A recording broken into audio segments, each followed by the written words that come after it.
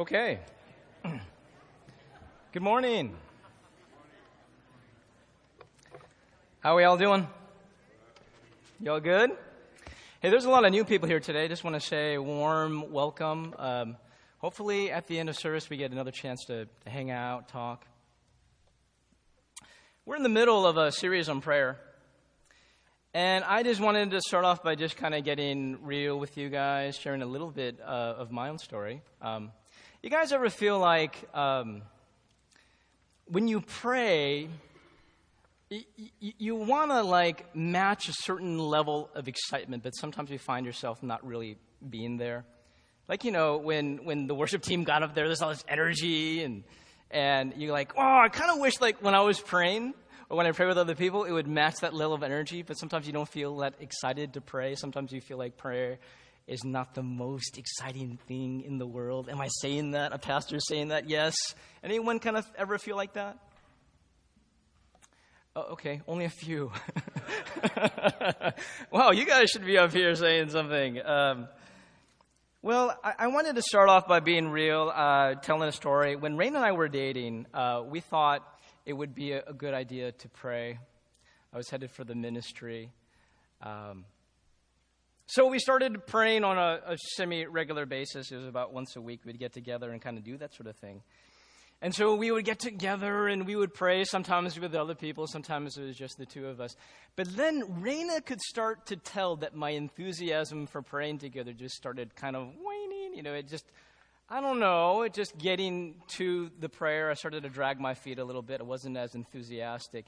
And so there was one time she asked me what was wrong. Well, Raina's not here, so okay. And so I was honest with her because we really were trying to be very honest with each other. And I said, you know, honestly, I'm just not into it as much as you are. And she said, why is that? You know? Actually, no, she said, aren't you going to be a pastor? No, she didn't say that. Actually, my wife's my girlfriend at that time was a lot more encouraging than that. She just said, well, why? And I said, you know, honestly, she said, yeah, tell me honestly, you kind of pray too long. Yeah, I said that. Like, Raina would, you know, she'd get into the details with God. Not a bad thing, but sometimes, like, he's God. He already knows all the details. You really need to list all the details, you know what I'm saying? And sometimes, this is what, and I'll just be honest, you know, sometimes, you know, you're praying, and my mind starts to wander. And then my mind starts to wander. I feel like I should be a more supportive boyfriend, and I feel guilty for my mind wandering. So now I'm feeling like not really into it, and I'm feeling guilty. Well, needless to say, after that confession, we didn't pray together that much more often when we were dating. But can I just ask you, does anyone can kind of relate to how I was feeling back then? You know? And some of you have detailed lists, you know, and you go with God through the detailed list. And then what do you do the next day? You go through the detailed list. And sometimes you're like, you know, I don't know, that's not the most exciting thing to do. And God knows all the details anyway. Why am I actually repeating the list? And sometimes you feel like, you know, I would rather watch TV than pray. Anyone ever feel like that? You feel like you should be more excited to pray, and some of you are like, what's wrong with me? I should be more excited to pray. Why am I not more excited to pray? Anyone ever kind of feel like that? If you do, I wanted to share with you how God has changed me. I would say, like, if you've ever prayed with me, like, recently, I'm not the same guy that I used to be, like, 10 years ago. Sometimes Raina's like, you're the one that prays too long. You know, me, right? But there's been a lot of added excitement in my prayers. And what I wanted to do is just get up here and just try to explain what changed. And when I really thought about it, I think there's one decisive thing, one habit that's been nurtured. And I have to say with all honesty, it's made all the difference. I can even say that it wasn't just for me, but that if you guys nurture this one habit in your lives, I am so confident it's going to change your prayer life. And dare I even say that it won't only change your prayer life, it'll change your outlook on life. And if it changes your outlook on life, I think it's actually going to change the quality of your life. No, I hope I'm not like over-promising. But as I've thought about it my past 10 years, I really think this one habit that God has developed in my life has actually radically changed my prayer life. And so I wanted to come to you and share something that has been really making a difference in my life. It's really had a proven track record of difference, and I thought it'd be really beneficial for you. That one habit is the habit of praise, the habit of adoring God. And I'm standing here saying that if you nurture this one habit, not only will it change your prayer life, I actually feel like it'll change your outlook on life, and actually it'll change the quality of your life. Now, at the end of this message, you tell me if you think I'm over-promising.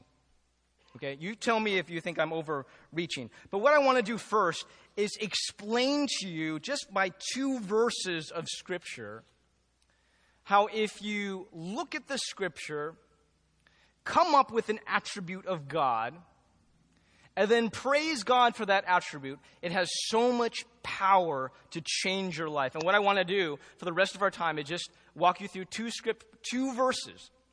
Now, I know sometimes when I'm up here, I actually like to do like 10. But I'm just going to go like 2 verses and just show you what it looks like to take a verse, tease out the attribute of God, and if you actually hold on to that attribute and praise God through that attribute and remember who God is, it has potential to change so many things in your life. Okay, you guys with me? Okay, let's first go to Romans chapter 8, verse 32. I'm going to walk through this scripture. And again, we're going to think through how the attribute of God rises up and what it looks like to hold on to that attribute. Here is Romans 8, 32.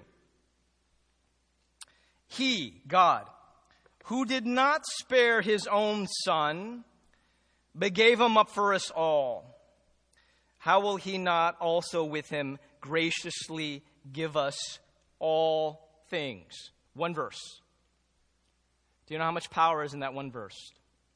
Now let's think about the attribute of God that this verse is talking about, okay? He who did not spare his own son, but gave him up for us all. A pastor once asked his congregation, who killed Jesus? Someone said, the soldiers did. The pastor said, no. Someone said, well, the Jews did. The pastor goes, no. Let's be honest. The scripture says clearly here, his father did it. You're like, that's awful. Why would a father do that? Scripture says for us all. Why would he do that? For us. Let me hear you guys say for us. For you and for me. How? As a sacrifice for our sins. It was the only way for God to redeem and save and to have us. Now the scripture goes on. How will he not also with him graciously give us all things? Now, let me just flow with the scripture here. I'm going to tease out the attribute. But let me just flow with the scripture argument here. The argument here of scripture is you got the big thing and then you got the small thing. Okay? Now, if God gives you the big thing, then you have every assurance that he's going to give you the small thing, the peanuts. Okay? The really big thing. Okay, let me give you an example. I just celebrated my 40th birthday just last week. It was completely epic. I've never had a birthday party that spanned across several days. My wife put it all together. Let me tell you what happened during this epic birthday party, okay? It started with going to the panic room. You guys ever gone to the panic room? Puzzle room. It's really fun. You're in prison. You try to break your way out. Then it was followed by Korean food. Sandra, thumbs up. Young, hands up. Korean food. It was really good food, by the way. Then we went camping. You're like, okay, that's pretty good. No. My wife even threw in skydiving. She put her husband 13,000 feet in the air to jump out of a perfectly functioning plane as a gift to me. That's how much she loves me. You're like, does she really love you? I don't know. No, she does love me. And then we're not done. Then we went to Six Flags Magic Mountain. Oh, no. Six Flags Vallejo. And she threw in a birthday cake to boot, okay? How much does my wife love me? How much planning went into that? You're like, your wife loves you a whole lot, right? Amen. Okay, now let's say the next day, because of all the Six Flags and the skydiving, blah, blah, blah, I have a sore shoulder. I'm like, oh, gosh, that's really bothering me. Honey, could you give me like a quick massage? How many think she would do it? Yeah, not all of you. Because the truth is, she actually might not do it. But you're ruining the argument here. Of course, if my shoulder was sore, my wife would give me a massage, right? No doubt, right? Why? Because she went through all that planning, the skydiving, all the big stuff. Of course, she's going to do the little thing for you, right? That's how the argument goes. If someone gives you everything, then when you ask for the peanuts, they're definitely going to give you the peanuts, right? That's the argument. Okay, now, go back to the Scripture. What is the big thing that God has given us? From the Scripture, what is it? His Son. I think to God, what is more valuable than the life of His Son? What's more valuable than that? And the answer is nothing. There's nothing more valuable than the life of Jesus Christ, the only Son of God. Now, put this together. The Scripture is saying He gave up His Son for us. Are you blown away by that? God would give up the life of His Son for us. Now, Paul is using logic. Just use logic here. If God is willing to give up the life of His Son, then the small thing, of course, He will give you. What's the small thing? Everything else. You guys like that? What's a small thing? Everything else. Compared to the life of His Son, everything else. All the things you need to thrive in Christ. Of course, He's going to give you all of it. Now, we just taken one verse. I didn't do 10 verses. I just did one verse. What's the attribute that rises to the surface? Oh my gosh. God is that gracious. How much for you is He? Well, He was willing to give us the life of His Son. Okay. Does that change things? If you woke up in the morning and you remembered that verse, and then you're going to your quiet time, you're going to pray, and instead of going like, oh God, I got a big day today, I got all these problems, I got this boss that's unreasonable, instead of just going straight to your problems, what if you just spent a moment remembering the verse and praising God and remembering who you're talking to? Would that have the power to change the rest of your prayer time?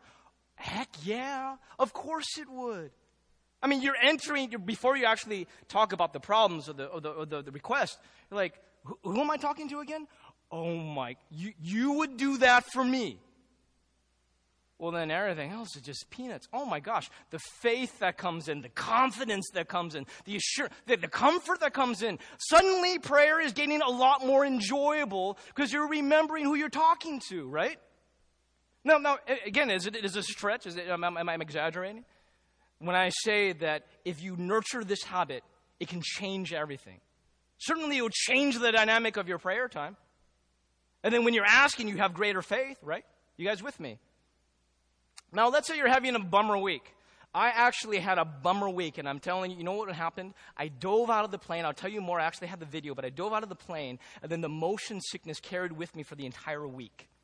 So, like, yesterday, I was throw-uppy, you know? I just felt perpetually throw-uppy during the day, and then at night, I couldn't sleep.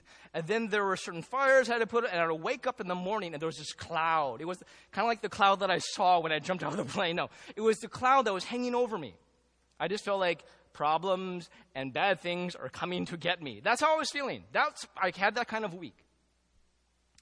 Now, maybe you're the same, but what would happen if in the morning in your prayer time, or maybe you're just taking it through the day, you were thinking about this God who will stop at nothing to give you what you need to thrive? Will that change the tone and the tenor and the culture and your poise for that day? Will it change that day?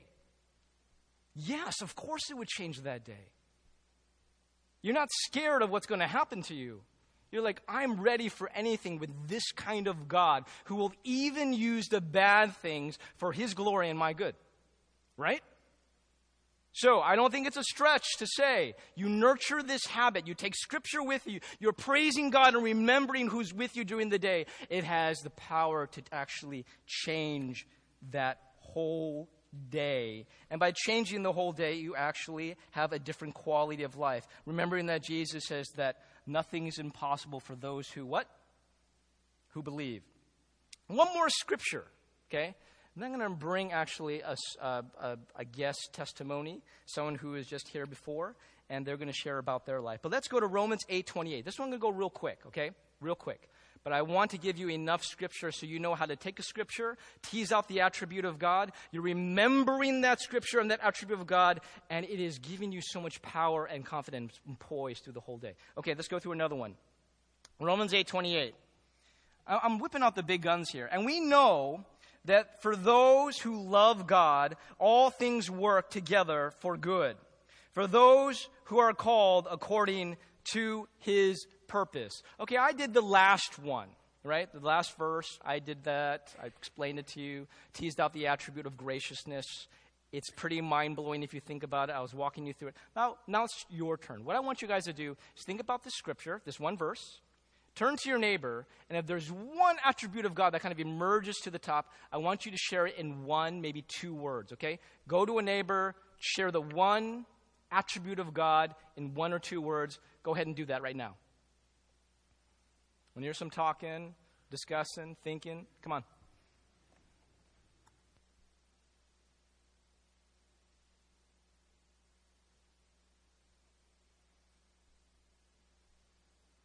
Let's have the other person share if the other person hasn't shared anymore. 24 words here, but I'm looking for one word to describe the attribute.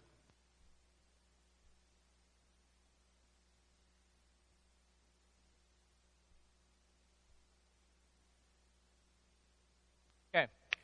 Anyone want to share out the word? Anyone feeling courageous today? Yell it out. Sovereign. That's really good. That's a big word. I like that word. Anyone else? Can anyone beat sovereign? No, I'm kidding. Anyone else? I chose sovereign too. So even more so, I like that word. But let me do this. I think there's actually one word that really puts this verse into proper, powerful perspective. You know what that one word is? All. That's a big word, right? Isn't all a big word?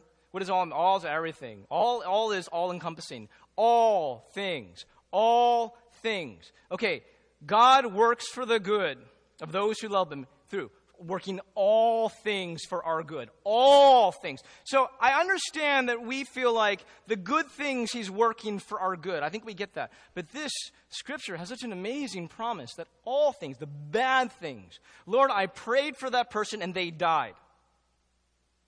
Even that is being worked for your good. Lord, I prayed for that person and they got divorced. Even that is being worked out for your good. That's a big promise. That all the bad things that are happening are being worked out for the good of people who love God and have been called. Now, what does it look like to go through a really hard time, maybe a really hard week, maybe a really unanswered prayer, and you're holding on to that scripture? Will it change the way you go through that circumstance? Will it change everything about how you see that? I prayed this and God didn't answer. Yeah, but his answer or non-answer was actually a tool that he was using for your good. It kind of changes how you see everything, doesn't it? It's not a stretch to say you nurture this habit of praising God. It'll change how you see everything. And by changing how your outlook and your faith and your expectancy, it will change your life. I wanted Sandra to come here and I asked her if she'd be willing to come here and share how remembering and praising God has sustained her through hard times. And so she has a story of her own that she'd like to share. Let's give a warm welcome to Sandra. More ways than one, we are celebrating her life and the gift of God's grace in her life today. So here you go, Sandra. Good morning. Thank you for all your support and prayers, for joining our family on this joyous occasion. I want to especially thank Pastor Andrew and Pastor Cheryl and Pastor Kelvin and Terry, who have been an integral part of our life here journey. And it meant so much to have Juan, Elena, and Janelle up here as well, and obviously all of you. So thank you so much. For those of you who have been coming to CLC for a while, the last time I was up here sharing my testimony, it was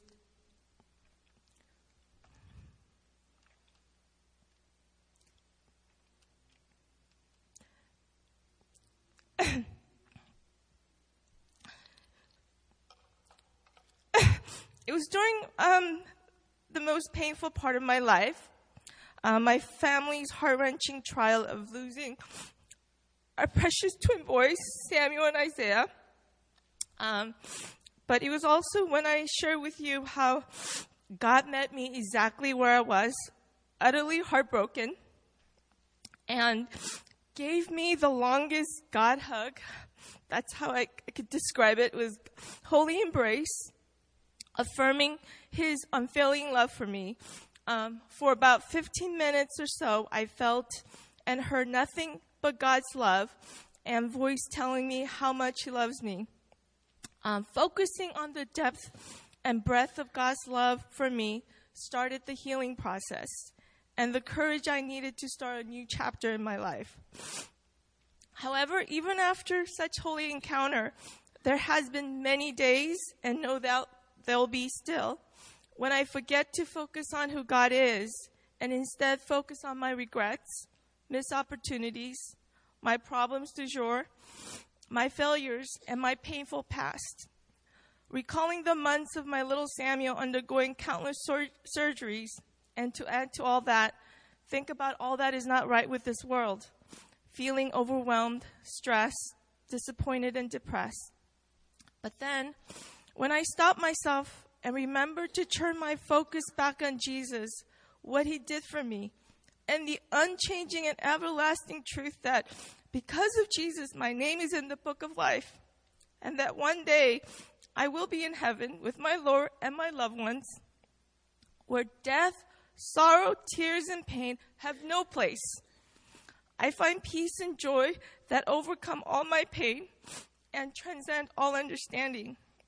Having my quiet time and starting by praising God and acknowledging who he is, as Pastor Andrew shared, and mentally and emotionally just nestling in there. I sometimes just sit there and just feel like he's right there and just soaking in his love for me, have enabled me to draw and find strength and quietness in the midst of all my pain, the noise and chaos surrounding me.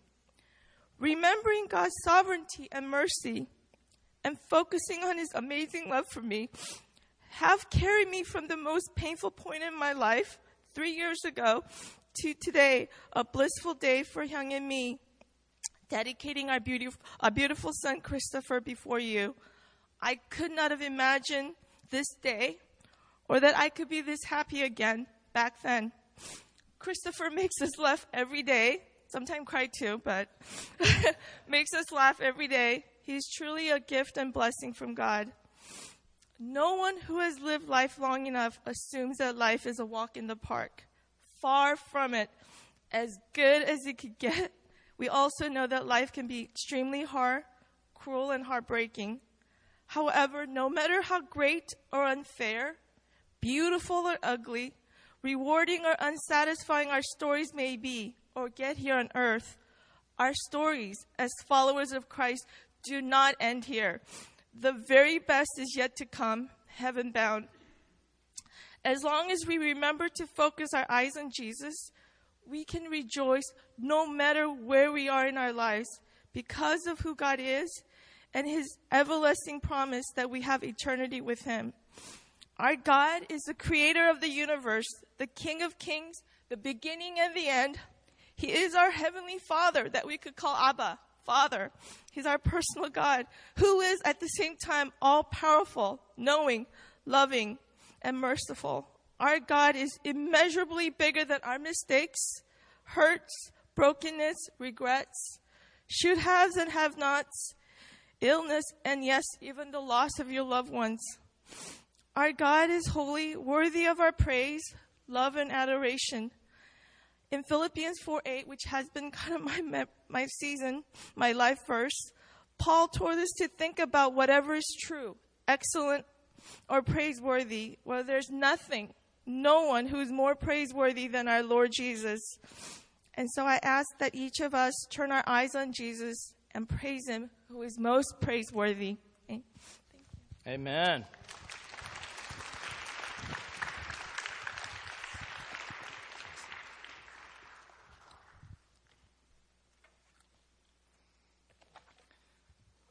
I was talking to Sandra, and she said to me on the telephone call that there's no way they could have moved forward with the adoption and the next chapter in life of blessing in life if they were not holding on to just the amazing glory of God and just thinking about that. Who is God? And just praising him for who he is.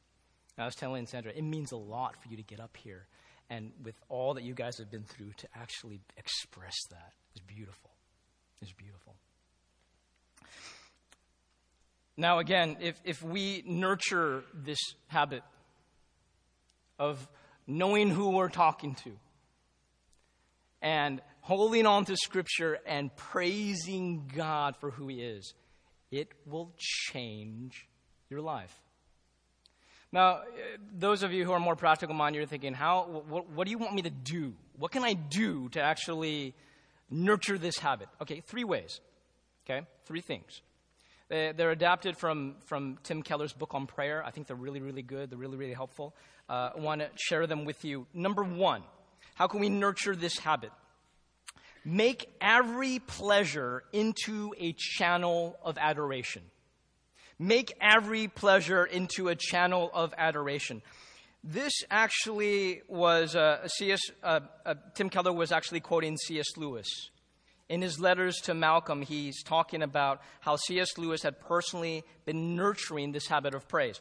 And what he would do is he would seize every pleasure and he would turn it into a vehicle of praise. Now, I just want you guys to think about the opportunities that we've had to do this, even this coming morning. Okay? I'll give you one example. For those of you who kind of live like in the Oakland Hills, you woke up this morning, maybe through the window you saw a beautiful sunrise. Does that relate to anyone here? Okay, Lewis is talking more than just looking at the beautiful sunrise and saying, God, thank you for the beautiful sunrise. It's actually more than that. But you go deeper, you go, what kind of God would make a sunset like that? Like, what kind of artist is he to think of using this splendid array of colors? It's taking the ray of the sun and taking it back to the sun. It's taking the pleasure and working it back to the glory of God, some kind of truth about God. I'll give you another example. How many of you guys this morning had a morning cup of coffee? Raise your hands. Okay, now we're going to keep them, we're going to keep interacting. If you had Starbucks, raise your hands. Okay, if you had Pete's Coffee, raise your hands. Okay, if you had something like Blue Bottle or like Phil's, raise your hand. Okay, that was Daniel right there. Oh, Daniel, this morning, when you drank that cup of coffee, were you giving glory to God or were you just drinking that cup of coffee? Always with Blue Bottle. Okay, good. But the point is that if you're drinking this cup of coffee, you just slurp it down. Oh, that was good. Thank you, God. Or can you go, what kind of God would think of creating these beans? And if these beans, if you were to like roast them and grind them, put them in hot water, it would bring out such tremendous flavor for enjoyment. What kind of God would do that? You're just taking coffee and you're taking it back unto the glory of God. It's just coffee, right? But it's an avenue for glory. Okay, you're watching a replay maybe this morning of Steph Curry sinking a 3-pointer shot. How many of you guys did that this morning? None of you. Good. Oh, Monty did. Okay, or you did it last night. You know, and you're thinking, what kind of God would design the human body with such elegance, to be able to do something like that? It's a pleasure that you're working back unto the glory of God. Now you're realizing, gosh, if I did that with every pleasure, I could be glorifying God all day long. Yeah, that's kind of the point, right? That's kind of the point. It's kind of going through your day, and you're interacting with God and using these pleasures as a vehicle of being with God and adoring Him. You are here. You are glorious. You are awesome. Even through something like coffee. What an amazing opportunity with ordinary, pleasurable gifts. Okay, that's number 1. How about this one? This is learning from the collects of Thomas Cranmer's Common Book of Prayer. Like, huh? Okay, but we'll work with me, okay? Now, I've actually read this article that Tim Keller wrote on the collects, and I've been actually applying it for years and years. It has been tremendously helpful to me. And here's the thing. Let's say you're praying, someone in your life is sick. You're praying for them, and normally you would just pray. You would go, Lord, please heal this person. This person, is in a lot of trouble. Please heal them. And then you would say, amen. Now, that's not a bad prayer. But I'm just saying, here is a way actually to make that prayer even more powerful, even more faith-filled and better. Use the formula, the structure of a collect. Now here, number one, you start with the address. So I'm praying for someone, and so instead of just saying God, I'm actually taking time to think of an attribute of God and naming that attribute. God, you are the great physician. And then I go into the doctrine, a truth about God's nature that is the basis for the prayer. God, I remember one time there was this leper that came to your son and said, if you are willing, you can make me heal. And Jesus said, I am willing, be healed. You are not only powerful, but you are that good.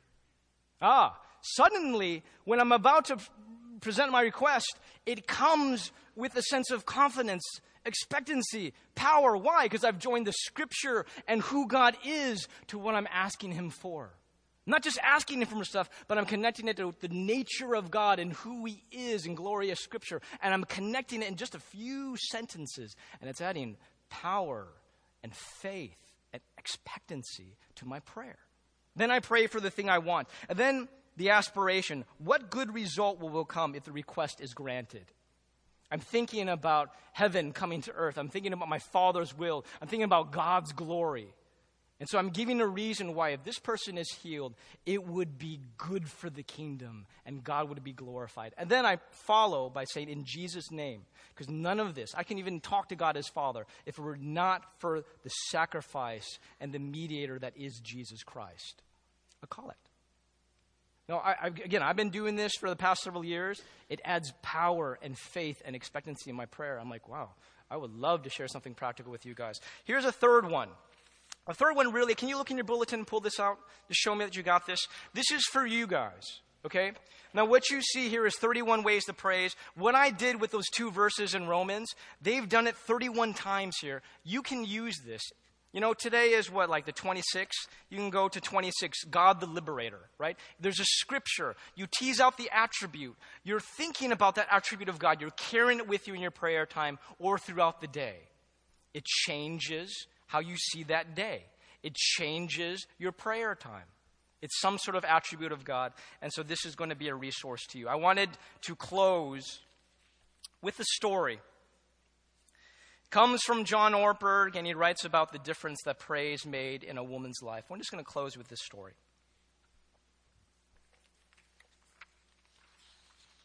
Here goes. The state-run convalescent hospital is not a pleasant place. It is large, unstaffed, and overfilled with senile and helpless and lonely people who are waiting to die. On the brightest of days, it seems dark inside, and it smells of sickness and stale urine. On this particular day, I was walking in a hallway that I had not visited before, looking in vain for a few who were alive enough to receive a flower and a few words of encouragement. This hallway seemed to contain some of the worst cases, strapped onto carts or into wheelchairs and looking completely helpless. As I neared the end of this hallway, I saw an old woman strapped up in a wheelchair. Her face was an absolute horror. The empty stare and white pupils of her eyes told me that she was blind. The large hearing aid over one ear told me that she was almost deaf. On one side of her face, it was eaten by cancer. There was a discolored and running sore covering one part of her cheek, and it pushed into her nose to one side, dropping one eye and distorting her jaw so that what should have been the corner of her mouth was the bottom of her mouth. As a consequence, she drooled constantly. I was told later that when the nurses arrived, the supervisor would send them to this woman, thinking that if they could stand this sight, they could stand anything in the building. I also learned later that this woman was 89 years old and that she had been there bedridden, blind, nearly deaf, and alone for 25 years. This was Mabel. I don't know why I spoke to her. She looked less likely to respond than most of the people I saw in the hallway. But I put a flower in her hand and said, "Here's a flower for you. Happy Mother's Day." She held the flower up to her face and tried to smell it, and then she spoke. And much to my surprise, her words, although somewhat garbled, because of her deformity, were obviously produced by a clear mind. She said, "Thank you. It's lovely. But can I give it to someone else? I can't see, I'm blind." I said, "Of course." And I pushed her in her chair back down the hallway to a place where I thought I could find some alert patients. I found one and I stopped the chair. Mabel held out the flower and said, "Here, this is from Jesus." That was when it began to dawn on me that this was not an ordinary human being. Mabel and I became friends over the next few weeks, and I went to see her once or twice a week for the next 3 years. Some days I would read to her from the Bible, and often when I would pause, she would continue reciting the passage from memory word for word.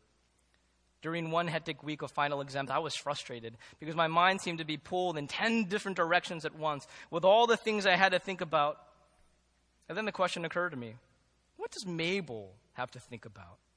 Hour after hour, day after day, week after week, not even able to know if it's day or night. So I went to her and asked, "Mabel, what do you think about when you lay there?" And she said, "I think about my Jesus." I sat there and I thought for a moment about the difficulty for me of thinking about Jesus for 5 minutes. And I asked, "What do you think about Jesus?" And she replied slowly, "I think about how good he's been to me. He's been awfully good to me in my life, Lots of folks wouldn't care what I think, but lots of folks would think I'm old-fashioned, but I don't care. I'd rather have Jesus. He's all the world to me, This is not fiction. Incredible as it may seem, a human being really lived like this. I know her. I knew her. How could she do it? I think the answer has something to do with what she knew about her God. And this is what you also have access to. You nurture this habit. It'll change your prayer life. It'll change your outlook on life. It'll change your life. Let's pray. Lord God, I just want to pray for our people, and I pray for myself along with it. I'm so sorry that so many times we live in the shadows of the true reality of who you are. We're not thinking about it. We're consumed by our problems. We're just living here with our own blinders on. And I just pray that you would help us to look up and to look often and to know who you are and to live and to walk in the faith of who you are for us, even at this very moment. Help us to be those kind of people, like Mabel, like Sandra. Do this in us for your glory. In Jesus' name we pray.